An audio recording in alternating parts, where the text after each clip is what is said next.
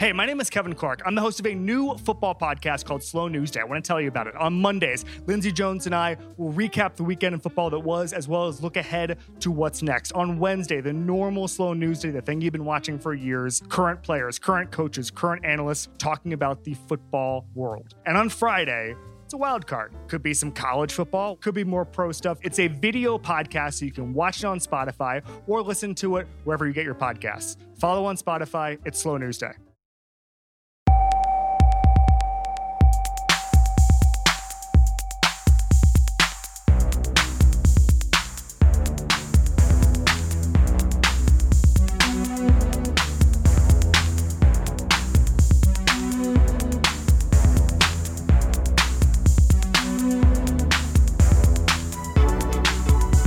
Hello and welcome back to the Stadio podcast. I'm Musa Kwanga. I'm Ryan Hun. Ryan, how are you doing?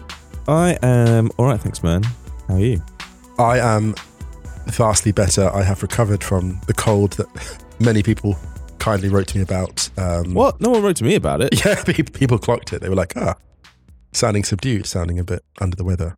So yeah, I did get written to. That was my get well cards. Oh no.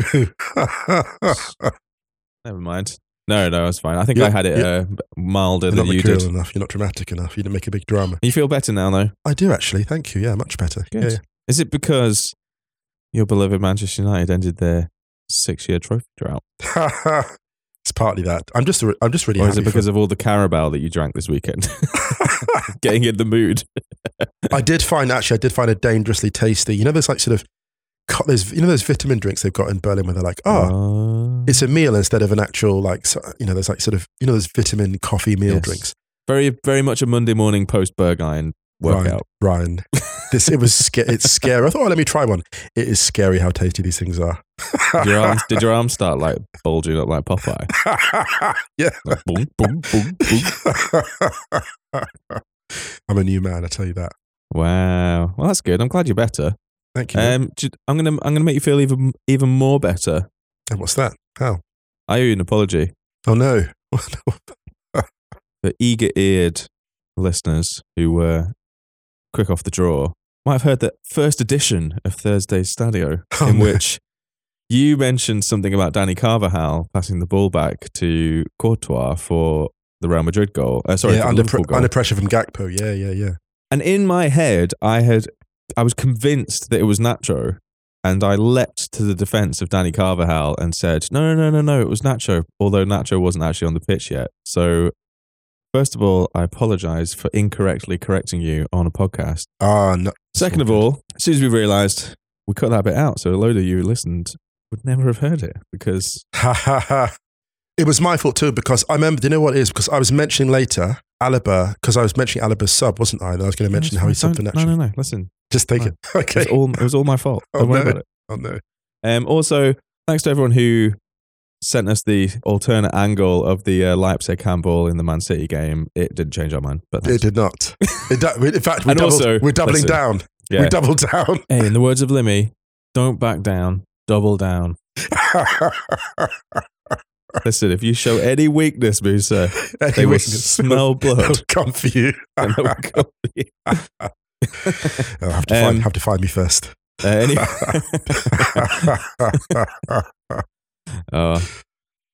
I can tell you've had a few ginger shots. Yeah, exactly. I'm different. I'm hyper. Yeah, I'm back. You know when people say like you're different when you're hungry, you can tell when Musa's had a few ginger shots. Exactly. Powered up. Do we need to do any admin? We don't need to do any admin, do we? I don't think so. You're going to be on Wrighty's house with Flo. Admin, what is it good for? Absolutely nothing. Whoa. Say it again. You're going to be on Wrighty's house with Florence and Ian. And we'll be back on Thursday with Stadio. Maybe should we do a mailbag on Thursday? Because my god, this is so funny. You should say that. Really? I've literally been thinking for the last 2 weeks we have to do another mailbag. Well, there you go. That's so funny. We'll stick a tweet out for questions. And yeah, definitely. We should do a podcast, you and I. We should. We should do. Today we're going to do a quick roundup of some games that happened around Europe this weekend. We're going to talk about this government white paper that dropped late last week, about regulating English football. Yeah. Because it's quite interesting, I think. Very, very indeed. Very interesting, yeah. But we'll talk about it a little bit more later. But initially, I was kind of like, okay. What's the catch? It's like, what's the catch? There's always a catch. What's the catch? It's one of those things where sometimes things can be okay. Who knows? We'll talk about it in part 2. The headline is, it's really nice to see a paper written by people who seem to really care about football, right? It is, but then we say it all the time as lawyers, like the execution, right? Talks cheap. The execution. Yeah. Because look, even like just as a headline thing, it was like, oh yeah, well, this is here to like preserve the Premier League position. I was like, if you execute some of this stuff like you want to, it's going to threaten the Premier League's position and it's going to threaten some of these established interests. And And Moose has then said, I'm absolutely here for it.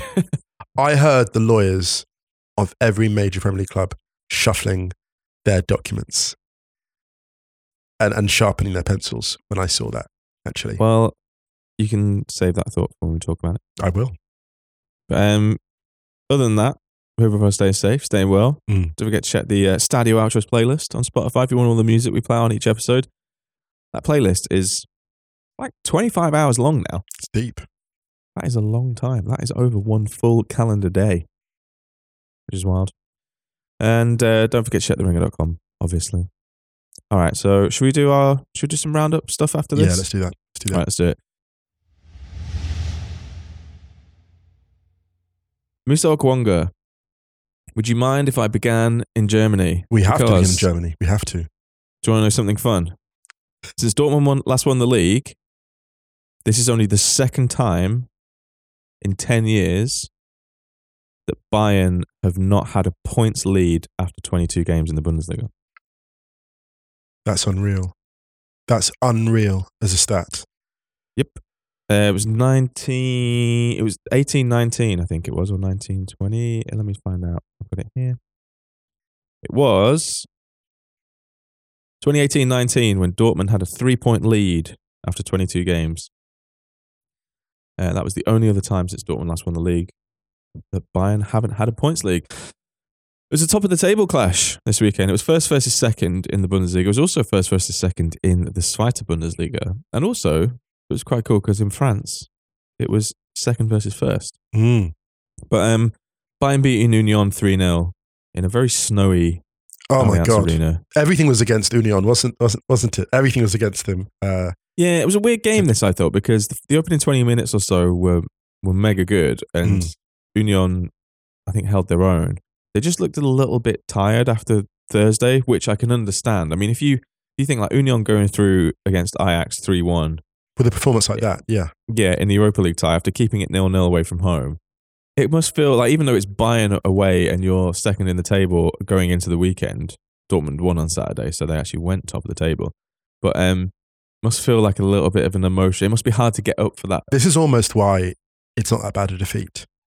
Because I'll tell you why, because in the context, if someone said to you, in order to beat Ajax in the Europa League, in Europa League, it means losing away at Bayern, you would take that. You take it because actually it means you can kind of say, well, that was the week that was, as opposed to you beat Ajax, you have a couple of like other strong games, you come up against Bayern and they're kind of like, we're in the title race now, which Union still are. And then let's say that like this, it's much better to have this cluster of fixtures than lose to Bayern like 2 weeks later when you're on a run of games and a run of form. It can really dent you. You can write this off almost as a kind of, well, it's just part of the fatigue. And the truth is actually that there's two factors here. The first thing is you look at Bayern's bench for this game. They had Gnabry, Mané, Cancelo and Sané, all of whom came on. That is a ridiculous bench to reinforce against Union at home. The other thing to mention, though, is that Union were, by their own high standards, not at their level. Because there was a very, very good chance, when they're 1-0 down, that Lauduni misses. That Union, basically at their best, they score that, right? Union are the most efficient, because their game relies on efficiency. It's almost like a Mourinho-type vibe where you get 1 or 2 excellent chances per game, you put them away, you're fine. And Becker missed a very good one at 3-0 down, admittedly. And Lauduni missed a very good one at 1-0. And like 3-4 minutes later, Bayern get the second and that's it. It's good night. So they can look at this game and be like, yes, well, we're tired. They had superior resources. and we still didn't quite perform to our level. And I almost think they go away after this game and recharge and go, look, we're only 3 points back. We should still go for the league.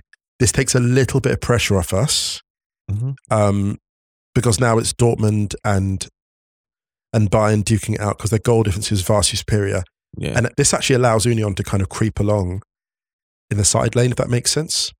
Yeah, I think that not the worst result for them. because I feel like the focus for Union is just year-on-year progress. Yes. You know, and I think if they get into the Champions League this season, that is a very literal year-on-year progress. Getting into Europe at all with the Conference League, getting into the Europa League the year after, going into the weekend, like pushing for the top of the table with Bayern. Yes.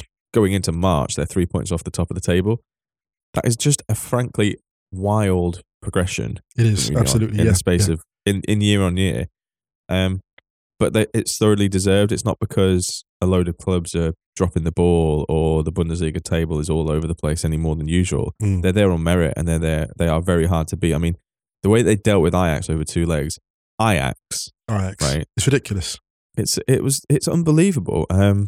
But the Bundesliga is really, really hotting up because you've got a few weeks to wait before Bayern host Dortmund. Can I just say, before we go on to the rest of the Bundesliga, very quick, just a quick shout to Thomas Müller for his outstanding performance as a creator.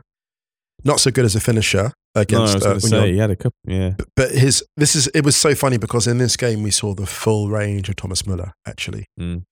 2 really poor finishes and 2 excellent assists that most other footballers don't either see or persist with. So the first one, just a great pass through for Coman, and the second one, I think, for Musiala, where he just hits the byline and really aggressively attacks the byline as well as any winger would do.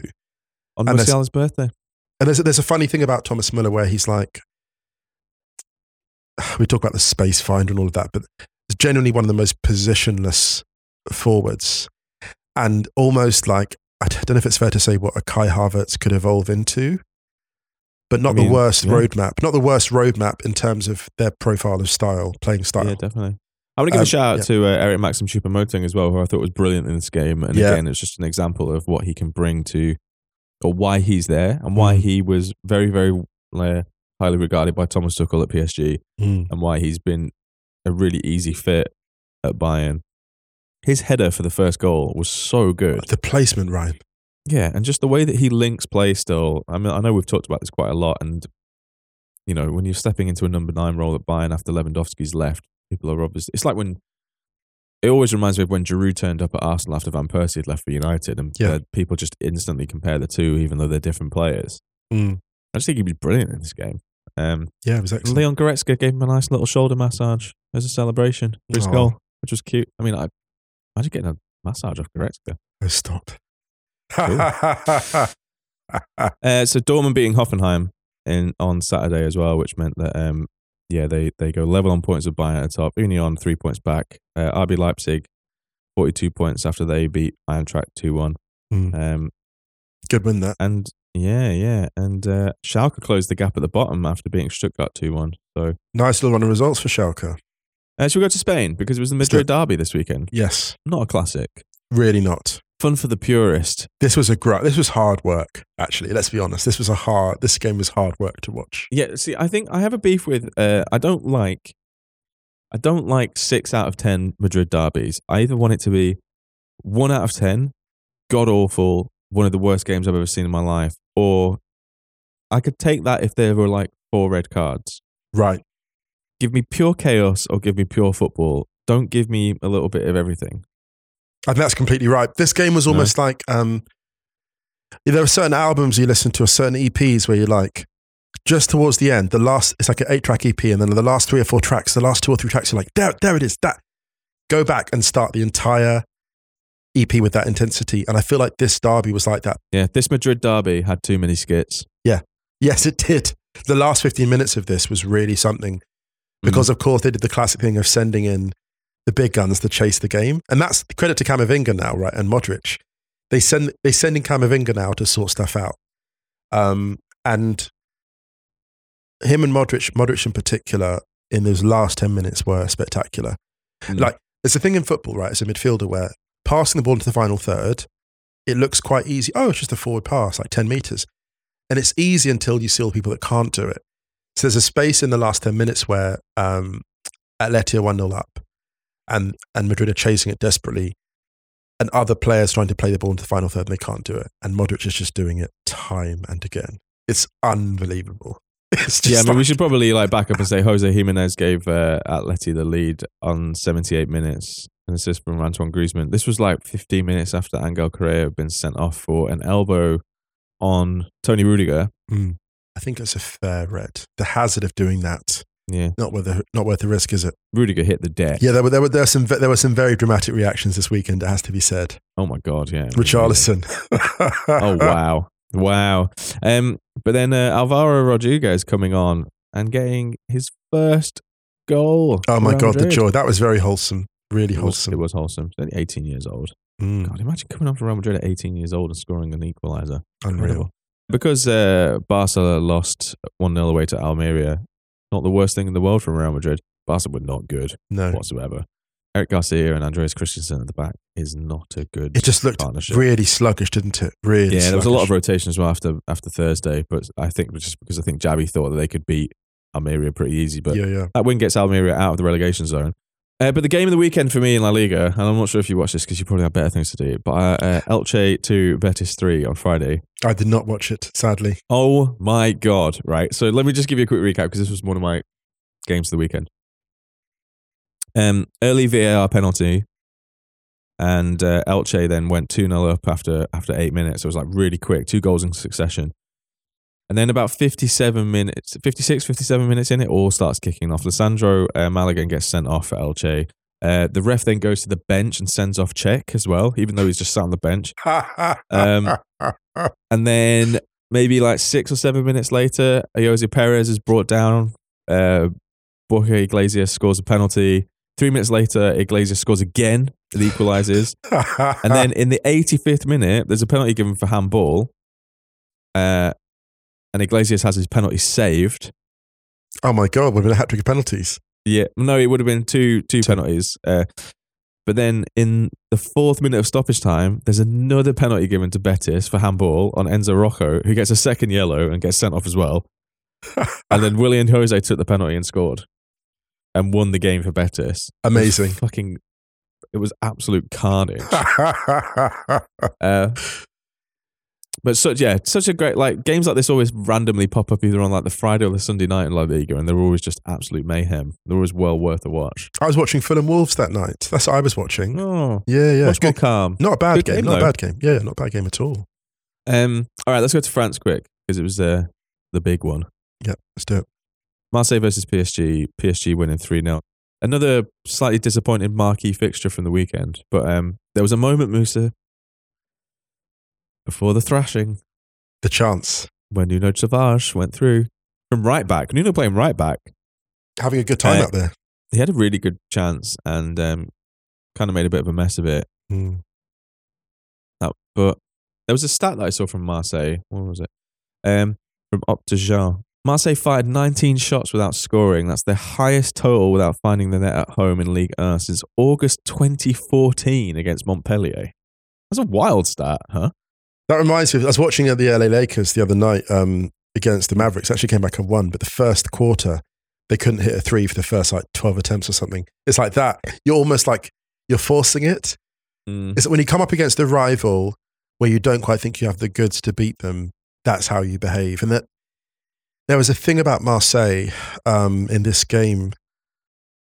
You look at the quality of player they have, technically, then you also think, is there something slightly psychological in the defeat, in the nature of the defeat? And that sounds harsh because, look, PSG had Messi and Mbappe up front. and those two were, they combined for all 3 goals. Well, this is the thing as well. Sometimes actually you have to say that is the difference. And I have to say this as well. I know people go oh, Moose, their footballers get paid well.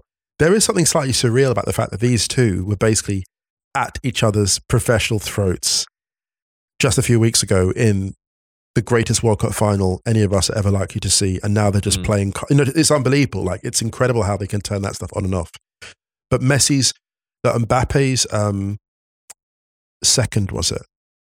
Yeah, the third oh my PSG God, goal. I mean, both his goals are brilliant, but Mbappe's second, actually slightly similar to his one in the final, but it was everything that was classic. It was the classic, like it's almost the trademark Mbappe sliced volley, but just before that, the Messi lofted pass, that diagonal pass that Messi started doing about a third of the way, about half, 2/3 into his career. Well, it was like a base. It was like the lofted diagonal. the longest. It was like the longest in terms of time. 1-2. Yeah. Because like Mbappe plays it off to Messi. Messi takes one touch, and then clips it over to Mbappe, who like left foot volleys it in. Oh, this was early in the second half, so basically it was 2-0 at half time, and then this goal completely killed the game. Unreal. Just the way that Messi's passed for the first goal, and then Mbappe squaring it for Messi to tap in for the second goal. Messi should have had his second and PSG's third with that right foot. Yes, hilarious. There's a moment where there's a still where like Messi's tapping in and basically has to just do a little hop over Pau Lopez, and you can just see Pau Lopez being like, not this shit again. Pau Lopez. What the fuck? Like, Messi always finds him. You know, you know what's going to happen? Pau Lopez is going to like, just when he retires, he'll move to like some club in Argentina. And then all of a sudden Messi will finish his career at Newell's and Pau's just like, no. And it'll be like some second division team in Argentina. I'd be like, oh, I won't be. And they'll draw them in the cup. A couple of other things about this. Kimpembe went off with a nasty looking injury after about quarter of an hour, and apparently it doesn't look too good. So I hope that's all well. But Mbappe's second was his 200th goal for PSG, equaling Cavani as the top goal scorer for the club. Gosh, and how many games as well? Like almost. He did it. I think it was 256. Goodness. But he's 24. Jeez. Which is goodness. So I mean, that's in 5.5 years, I think. So I mean, if he is at PSG for another 5.5 years, which who knows? But if he's got a chance to put that record completely out of sight, and no one will ever get close. Mbappe is such a strange one because actually he has answered all questions about his greatness. So now it's going to be very difficult at the end of his career to place him in the ranks of greatest of all time. Like he's the kind of player who, even though he might never win a Ballon d'Or, right? Because football's just weird like that. But even if he might be the greatest. Mbappe might be the greatest footballer never to win a Ballon d'Or. Oh, he will win a Ballon d'Or. You think he'll win one? Yeah, 100%. Just because you just don't know with these things. Just a quick shout, Napoli extended their lead to 18 points in Serie A. They won 2-0 at the weekend. Osimhen went to the moon again. Oh no, they beat Empoli 2-0, and Inter lost on Sunday 1-0 to Bologna, which meant that is, if it wasn't done before, it's now done, I think. There was a funny thing actually, very quickly on Napoli as well, there was a funny thing that happened in that game that summed up Osimhen's entire game. One of the Empoli defenders underestimates just how skillful Osimhen is, so he leaves him too much room. So Osimhen does him with the dribble, and because he does him with the dribble, the guy forgets how strong Osimhen is, so tries and puts up a kind of weak challenge, and he just busts through both of them, and it's like, whoa. That is, honestly, man, whoever ends up with him eventually has got an absolute treat. Did you hear Flo and I trying to tempt Ian into a fake trade for him on Friday's house? Do you know, it's so funny. That's become a bit, hasn't it? The fantasy drafts has become. Yeah. Basically, it's just the whole point is just to see who he will part with. Yeah, and how much turmoil it causes him trying to make that decision. Well, so when I was asking him, because that was that thing going around on social media about would you rather keep Saka or win the league, and they were asking Arsenal fans outside the stadium. I can't remember who did it. I was asking him, and then it was just like, just kept it up in the States to see, and he's just like, no. I honestly don't think Ian would trade the Jedi Council, the entire Jedi Council, for Bukayo Saka. He wouldn't do it. No. Quick shout for the Women's FA Cup this weekend. Big wins for Manchester United, Brighton, Manchester City, and Lewis, all going through. Arsenal losing to Chelsea. Shout out to, Lauren James, man. Lauren James is amazing. The run she's on. She's on a real, hot streak, I imagine Flo and the gang will be talking about that on Counter Press, so go check that out if you haven't already. Yeah. 2 League Cup finals this weekend. Do you want to do those now? Because Manchester United ended their 6-year drought. Yeah, 6 years. 6 years? It's so weird. Like, it felt like no time at all. It's the Mourinho era, right? That's right. The Europa League, the 2-0 and the League against Cup as well. Ajax. So it's come full circle because obviously we beat Ajax in that, and the former Ajax manager taking United to the mountaintop. Erik ten Hag coaching this game beautifully. really like against the very smart coach in Eddie Howe, and just found solutions all over the pitch. And I think Newcastle will be slightly disappointed. Yeah, I do. Because I think, I mean, credit to David De Gea, like he kept them out well, but I think that maybe they slightly failed in the execution of their game plan. But United were just, there was a kind of cruise control element. I think there's 2 goals in about 5 minutes in the first half really just shut the whole thing down. Coming from not the most unexpected sources, Casemiro has been pretty good in front of goal this year. So he got the opener and he was man of the match, I think. And then Rashford following up with a deflected finish. And United should have had 3 or 4, to be honest. Because they go 2-0 up in the second half. Actually, they're very wasteful, I thought, and they almost now Newcastle back into it. But there was a kind of there's a great video actually. Shout out to Tifo, the Tifo gang, about United's game plan and just allowing Newcastle possession. I actually feel they allowed them slightly too much possession, weirdly enough, in the second half, and they almost got punished. I think they almost did. Yeah, there was a period where if Newcastle had got one, you could see them very quickly getting a second. Yeah, absolutely. Because the chances that Newcastle created weren't mega clear cut, but there were a lot in volume. There was the Sam Maximin one, I think, was the one, because that save from De Gea is really good. Yes. And if that goes in at that time as well, was that after about half an hour or so? It's a completely different game. They made very hard work of playing out United on the right flank, and they weren't good. That's the thing they've got to slightly sort out. They deliberate slightly too much in their own box. And with the exception of Casemiro, they're not consistently assured playing out from the back, I would say, in that midfield position. They're not that... they need another ball player in there for sure. That's the Eriksen thing, isn't it? Yeah. That's the Eriksen thing. Yeah, it's when they miss him. Yeah. I think for Newcastle, though, I want to give a quick shout out to Loris Karius, because there was a lot of noise around his selection ahead of the final, and Pope missing out because of his red card last weekend. I just think he did really well. Neither goal was his fault, and I don't think Pope saves either of those. A great header from Casemiro, and the deflection obviously is just... Yeah, it's a nightmare. It is what it is. Yeah. I thought he was really strong, and I'm really glad this defeat can't be pinned on him. Yeah. It was just no drama. Yeah, none at all, actually. And I think that going into a game like that, especially with that much noise around it, and just, all the fucking shit banter that was getting thrown around. To be honest, I hope that performance gets him I hope there's a couple of emails in his agent's inbox this morning, because he really showed something, actually. You look at the pressure of that stage. Newcastle's first final in 20 odd years? Yeah, since the late 90s. Huge deal, man. And he kept the score down. He really kept the score down. I mean, for Newcastle fans, obviously it was amazing for them to be back at Wembley. And obviously with the new ownership and the amount of money that's going to be going into the club, it wouldn't surprise me if you saw them back there far sooner than another 20 odd years. We've seen, this is not wanting to be too critical of Newcastle. We've seen this performance. Is at 3-2-0 now, isn't it? In the last 3 finals. To be fair to them, I think the resources are a key. If you just look at the sheer weight of firepower, the fact that United could bring in Sancho for Antony, who had a strange game. There was he just deliberates too much in possession. You know what it is? There was a moment out on the right flank which summed up Antony. He defeated 2 defenders with incredible ease and then held possession. I'm like, dude, that's the right there. See, the thing about Leo Messi, the thing that made Leo Messi incredible when he played as a winger primarily, Messi did this incredible thing, right, where he never took too many bites of the apple pie. Yep. He would beat one defender, and then he'd lay off a square pass and then move. Sancho as well, peak Sancho at Dortmund, would fully fit and everything. Incredible thing. Beat one man and then build and bring the play forward. And the thing that Antony does is Antony doesn't understand, I think yet, that it's not just about beating a man, it's about gaining ground. It's about making the right decision at the right time. Gaining ground for the entire team, and I don't think he's got that yet. And there was a bit in the second half where, he's a couple of times he's wide on the flank and Sabitzer breaks and Rashford breaks, and those guys are ruthless and locked in, right?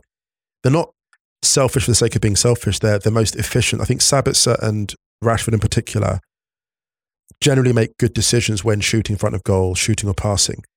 And one of the reasons Antony's not getting the ball in position, I think, is because he's not decisive, actually. He doesn't move. Does that make sense? Even his winner, it sounds a bit harsh, but even his winner against Barcelona, brilliant finish. Great goal. Didn't come from a team move. It was him, it was almost like Antony in microcosm. brilliant goal, but slightly on the fringes, slightly feeding off the action. And that sounds a bit harsh. Does that make sense? Or Yeah, totally. We did an episode during the first lockdown, one of those conceptual episodes called The Unplayables, and it was about players that on their day were completely unplayable. Yeah. But that on their day was not as often as it should have been. Yes. And I feel like Anthony's in danger of potentially falling into that category. I know it's still his first season. He's still young. Yes. But I mean, like, in terms of clearly the ability's there. Yes. And I've seen a few people I think discourse around him seems to be split into two camps about like basically people just slagging off the show, like the showboating, or people loving the showboating because football is entertainment and they like to be, wowed. I feel like the truth is somewhere in the middle, because obviously, we love watching players do unbelievable stuff. But if you do a couple of kind of semi-pointless tricks and then you create an opportunity to lay off a really easy 5-yard pass that you then just scuff out of play, it's kind of just like, well, was it necessary? Was it worth it?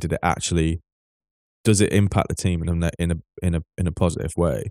Nani had the same problem, but when Nani worked it out, there was a thing where they were like, "Oh, yeah, the minimalist." There's a bit where it doesn't. The thing about the exciting thing I think for Anthony is, if you look how quickly Rashford improved, obviously back from injury, but once he was fitted well into Ten Hag's scheme. I think Anthony is I think he's 6 months away. Yeah, I think he needs, because he came in quite late in the window and he didn't have a pre-season, and I feel like with that kind of price tag, you're very, very keen to impress. So I get think it. That's it too. I definitely get that. I feel like we know how good he can be. It's just about the execution, But it's really like watching. It's really interesting to watch a young player adapt in real time, isn't it? Yeah, watching them iron out parts of the game. Yeah, that's why we don't. We've said before numerous times on Stadio that players moving at that age for that amount of money, we'd rather it didn't happen because of the pressure. That's why I feel for Mudryk, to be honest, over at Chelsea. And it's a slightly different story, but if you're going to move for that sum of money, and this is why I'm slightly annoyed at the decision making is at Chelsea, right? Because if you bring in a player at that expense, with that profile, you need to have a clear plan. And it's not so much like Enzo, where Enzo, you can slot him right into midfield. And I think centre mid, of all the positions to slot into, weirdly, it's one of the easier ones at a club like Chelsea, because that midfield is not a problem area for Chelsea, right? Does that make sense? Yeah. So I just feel for Mudryk, because people are going to be joking about no goals, no assists, but it's a systemic problem, right?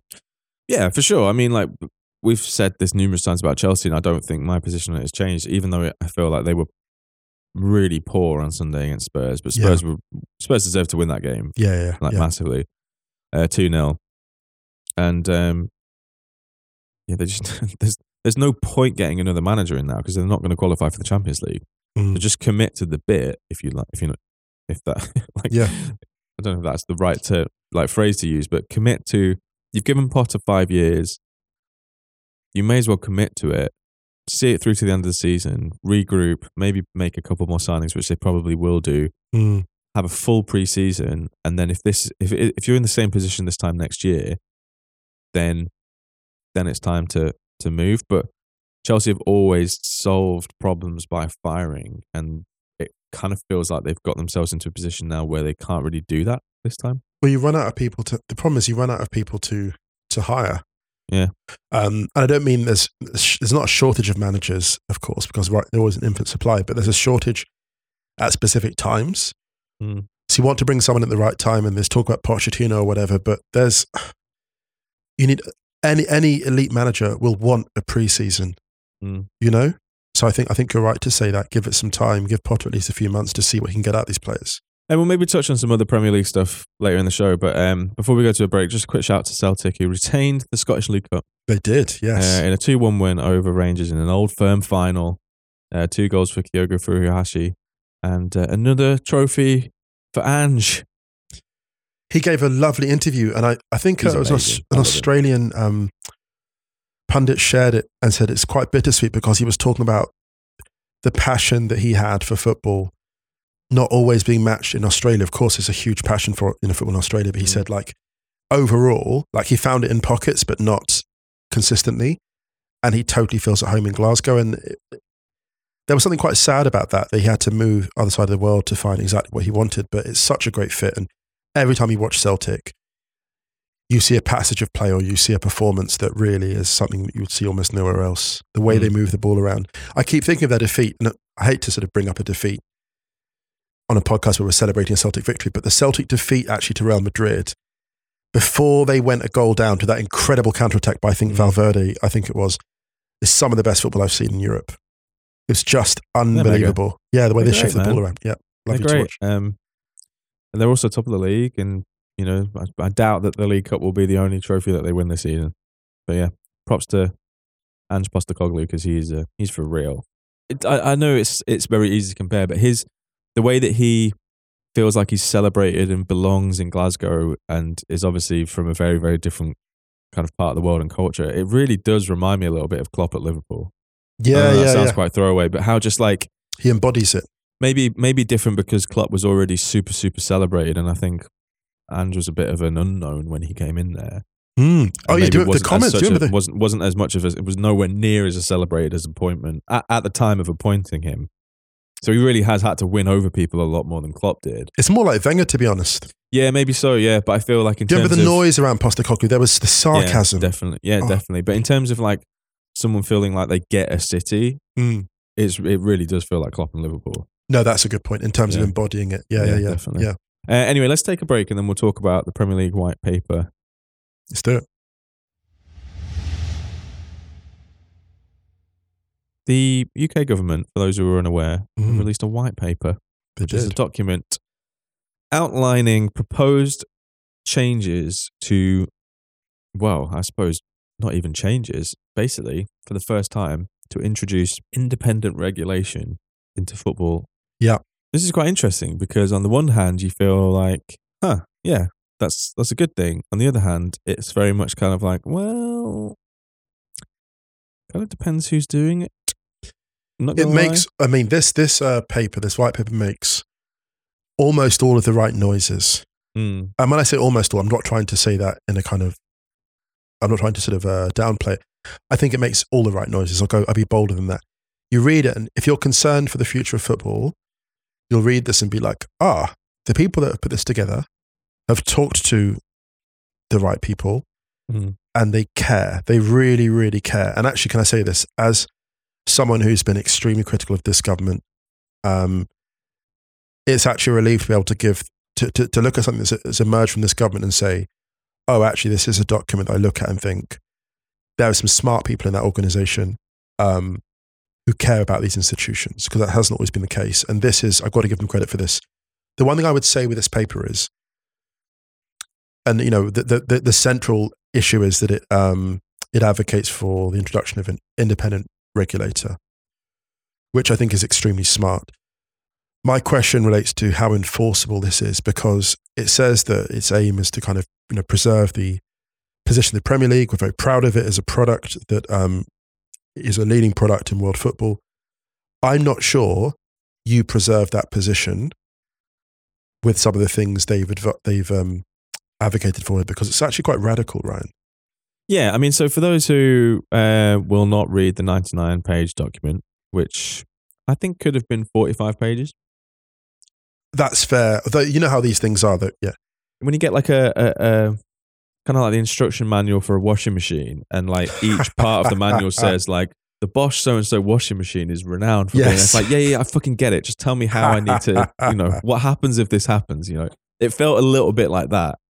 But I see that. It was fronted by two cabinet ministers, Lucy Fraser, who's the Secretary of State for Culture, Media and Sport, and Stuart Andrews, the Minister for Sport and Minister for Equalities. Now, there's a bit of a summary, so I'll just read out some of the bullet points quickly. So, much like we did with the Super League stuff a few weeks ago, the commercial growth of English football's top division is an achievement to be celebrated, it says. However, English football is currently endangered by the high and growing risk of financial failure among clubs across its top 5 tiers. The fan-led review of football governance, which we talked about in Stadio, highlighted the need for reform to address these issues. The government agrees that reform is needed and that government intervention is needed to effect this reform. The government will introduce a new independent regulator for English football clubs. To support this purpose, it will have 3 specific primary duties: club sustainability, which is the financial sustainability of individual clubs; systemic stability, the overall stability of the football pyramid; and cultural heritage, protecting the heritage of football clubs that matter most to fans. The final institutional location of the regulator will ensure independence and proper accountability. For this reason, the government is not convinced that an industry body would be an appropriate home for the regulator. I kind of like there's a little bit of like really funny. It's very dry. Yes, legal like shade, a dry humor. shade through. Yeah. Basically, you can't look after yourselves, so we're going to have to do it for you. Look, this is literally. However, the government is clear that this should not stop football getting its own house in order. So just because I'm helping you, it doesn't mean you still can't try and help yourself. You know, you can.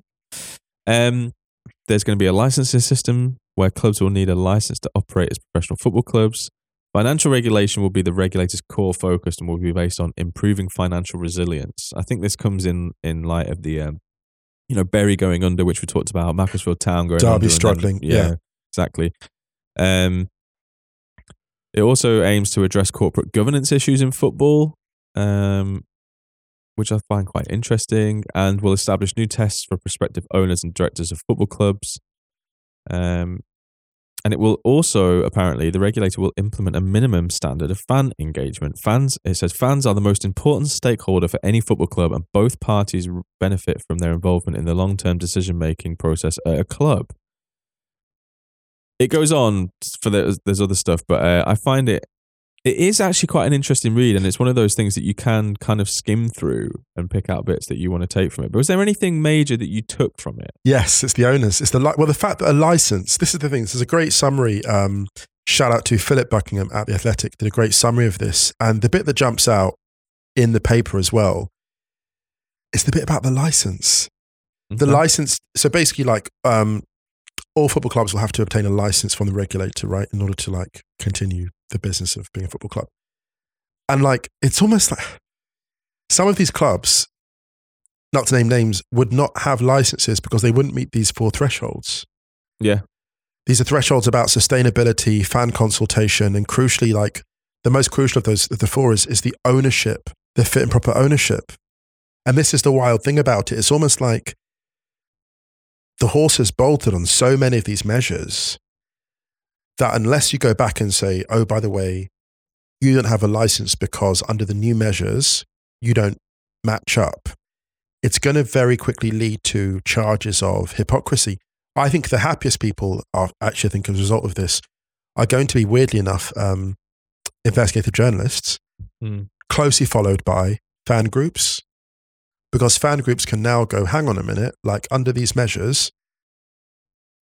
it's empowering in a way, in a good way. I think it's an empowering document because it allows journalists to poke around in more of the detail, knowing that potentially there's a regulator that might back them, if that makes sense. So I don't know. I feel optimistic about it in terms of the short-term conversation it's going to improve, but I'm not sure I'm so optimistic about whether it will have teeth.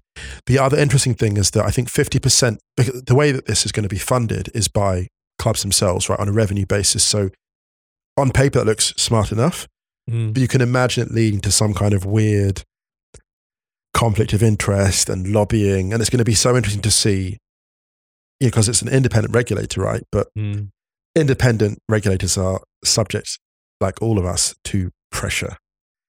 So I'm fascinated to see how the lobbying, particularly in Premier League clubs, kicks into gear once this comes into place. But we'll see. I mean, there are a few things that I took away. The first thing was, finally, it seems that at an official level, we've got an acknowledgement that the football is a business thing is actually not applicable. Yeah, no, good shout. Good point.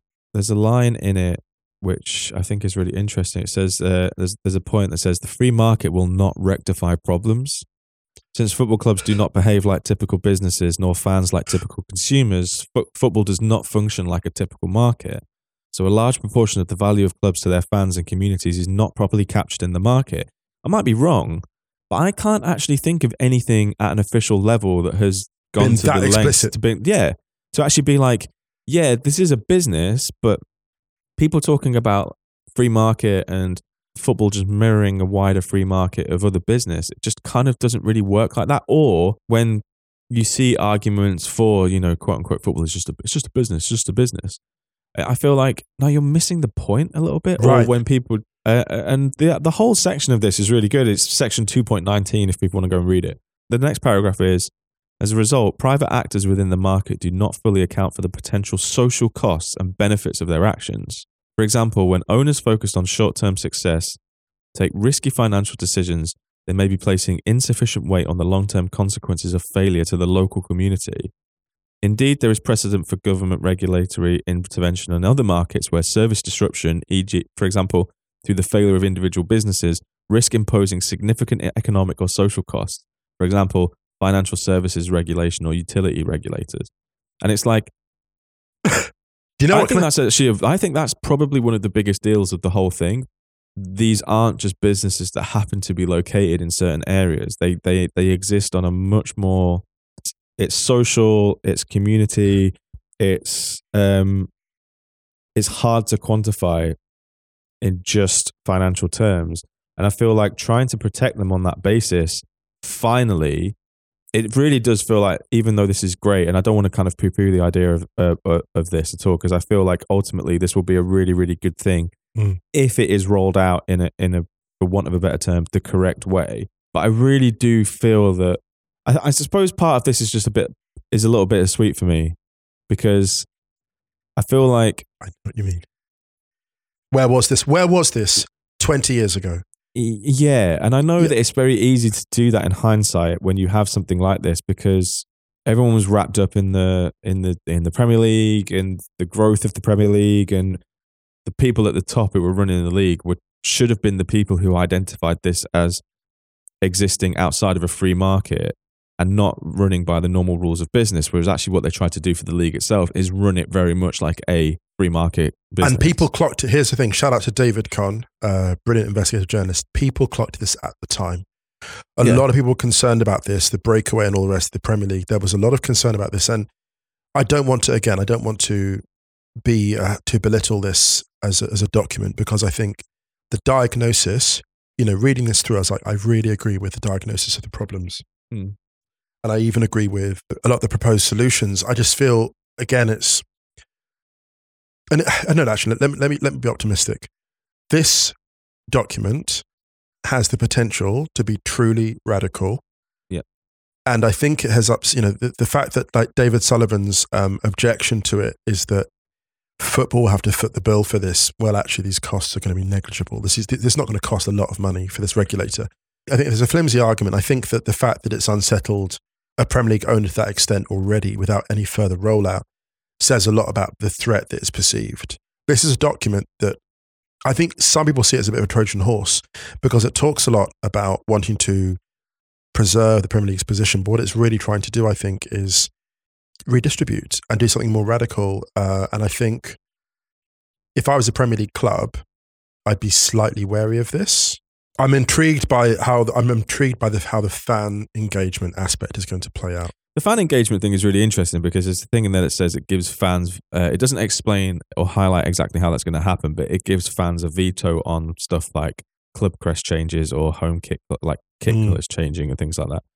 Or it gives fans, I think, a say in on club ownership. So if a club's going to be sold or a stadium being relocated and stuff like that. So there is a little bit more say in the fans. I feel that also, though, that is something that has to be carefully managed and has to be structured. We look at ticket prices and away matches and stuff, and away travel and like TV times and stuff. I just don't know. I'm just interested in terms of, and as a lawyer in the old days, they would have these European directors that come out, and in the first few years, you never knew how they were going to operate because there was no case law. So what's going to be fascinating, I think, Ryan, is we don't really know yet. I think we're going to need test cases, aren't we? We're going to need, let's say when a Premier League club has a new owner coming in, and not necessarily Chelsea, but let's see a different club. A Premier League club gets a new owner, and that'll be the moment to see how the regulator then takes effect. And that's going to be incredibly interesting. But until then, I mean, I'm optimistic about the document. I think it can go further in some aspects, but fundamentally, I'm happy that there's a diagnosis made. It's ironic to see such a, dare I say it, woke white paper emerge from a government of this nature. It's like, oh my God, they've become Marxists. Well, this is an interesting point you raised, because this is one of my concerns about it. Is just like who is the regulator? Who does that consist of? Because yes. And I'm just thinking on a. So have you ever seen the Inside Out, the Pixar movie? I'm a little bit like the Fear one being. I have not. No. Okay, well, shout out to the Pixar heads. If the same people are rolling out an independent regulator to govern football, are having trouble regulating the things that they've actually been regulating for a while, does that fill you with a lot of confidence that they will be the right people to? Yes. Do you know why? Like to do that. If you told me that a Conservative government would have come out with a paper this forward thinking, I would have said no way. Honestly, if you look at everything else this government is doing, if you'd said to me they'd come out with a paper like this, I would have said no way. And that's what gives me optimism. There are some really smart people still within that building. There are some really smart people at local level who are aware of the social problems. And I honestly think you're not going to be short of outstanding candidates to be a regulator. I honestly believe there's a ton of people, football passionate, match goers, who are also, let's say, I would say, I think it should be lawyers actually. I'm biased towards lawyers, but I think that if you gave the right type of lawyer the real teeth and budget to do a good job, I think you wouldn't be short of outstanding candidates to do this job, actually. It should almost be like a council of people from backgrounds of various expertise, but also mixed backgrounds, mixed kind of like careers. And it should be not just people who have basically been the CEO of whatever, so and so, or served on the government or in the cabinet for this what. Because remember, yes, this paper is coming from inside the government, and that's a good thing, but this government also lent on the Premier League to approve the takeover of Newcastle United. It's kind of like, well, are those the kind of people who are going to be on the regulator? And is that regulator then going to actually roll out that much reform? I know I'm being a little bit half empty here, because I think that it is ultimately, just to clarify my stance on it, I think the fact that this even exists at the moment is massive, massive progress. It has to be done perfectly, because you will only get one chance to do this. And if they fuck it, then it's going to cause more damage long term. I think that's right. I think you're someone who tends towards the optimistic. So when you're cautious, it gives me cause to pause as well. And the fact that in the white paper, there's no real objection to state ownership, which really is the kind of horse and carriage in the middle of all of this. That is a toothless proposition. If you're really serious about not only a financial sustainability, but an equality within the game, or a pyramid that's proper, you're not really allowing state ownership. Yeah, I mean, maybe to sound less pessimistic, I think I would summarize and wrap up by saying, like, I'm glad that this is out there, and I'm glad that people are having the conversations about it. So much of how it's implemented will determine whether that's the case or not. Yeah, and I know I've said that a few times in this podcast already, but yeah, execution is everything. Yeah, totally. Let's wrap up on something positive. Oh, actually, we didn't even really talk about the Premier League. I mean, we talked about Spurs' win over Chelsea. It was probably the biggest result of the weekend. Yeah. West Ham, big win over Forest, much needed win over Forest. I'm going to be a bit mean here. Okay, what are West Ham doing at that stage, at that place in the table? It's not acceptable, Ryan. The quality. You look at who they had had Skamaka on the bench. Yeah, but Danny Ings started and scored 2 goals. This is what I'm saying, though. I'm saying the depth. With the depth, you look at other clubs who are struggling in the Premier League. They don't have those resources in reserve, right? Like they just shouldn't be there. They shouldn't be there, West Ham. And I don't know exactly what's gone wrong this season with them. I'm not the systemic issues. I don't watch them enough. But each time I watch them, even when they've lost, I've seen passages of play where I've been like, no, this team is being, David Moyes was an excellent fit there for a while, but isn't necessarily getting the best out of them at the moment. Mm-hmm. It's disappointing. I think maybe they've kind of gone under the radar in terms of the scrutiny that they've got this year. But it's disappointing. But they were so impressive. Don't get me wrong. They were so impressive against Nottingham Forest. And I thought to myself, why not more of the same is all I would say. And I say that as someone that wants to see them really prosper. And I was really looking forward to them doing a really strong Europa League push this year. So, yeah. Just a quick shout for Harry Grazia, got his first win as Leeds manager over Southampton. And Ruben Sellers is confirmed. The roll neck worked. He got the permanent gig at Southampton. Wonderful. Knew what he was doing. Yeah. Good win for Villa. And I can I say very quickly, shame for Everton because they played some really good stuff in that first half. Yeah, really, really good. So they lost 2-0 there. Palace drawing 0-0 with Liverpool. Manchester City beating Bournemouth 4-1. And Arsenal beating Leicester 1-0. And we mentioned Good win there. Fulham Wolves on Friday 1-0. Yeah, big loser of the weekend. VAR, absolutely out of control. Yeah, Out of control. Anyway, VAR's boring. it is. Why? I think the independent regulator should just bin off VAR. Do you know what they should do? They should replace VAR, basically, and it should just be, if there's a controversial decision, they don't know whether to give it or not, just in the centre circle, because you think it's the perfect size. Just a gigantic Musa Okwonga hologram. Oh my God, that's so funny.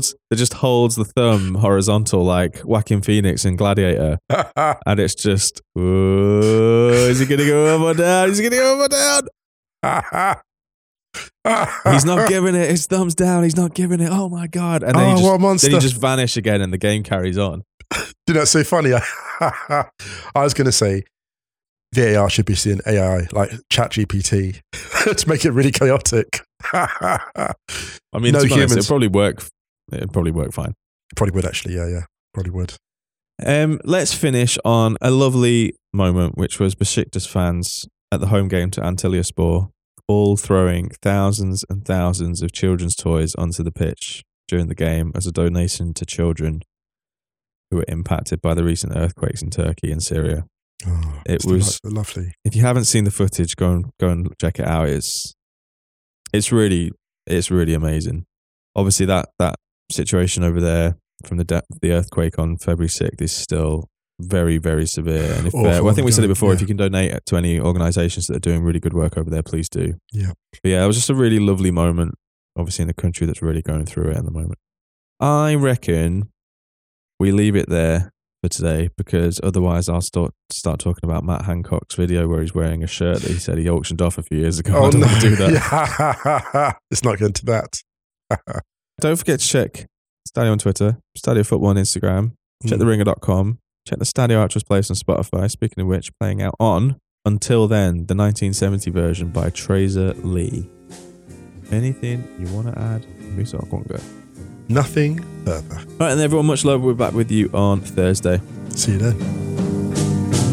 Where will I go?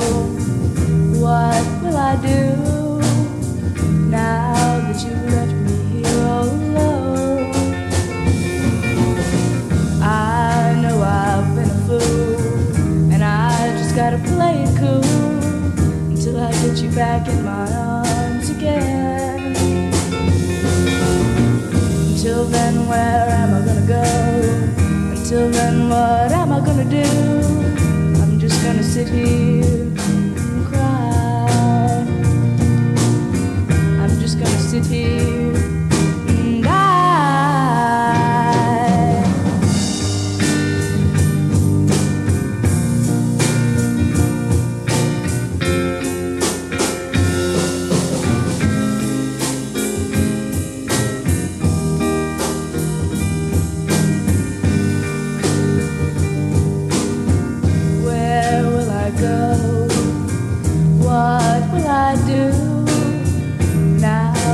Left me here all alone. I know I've been a fool, and I just gotta play it cool till I get you back in my arms again. Until then, where am I gonna go? Until then, what am I gonna do? I'm just gonna sit here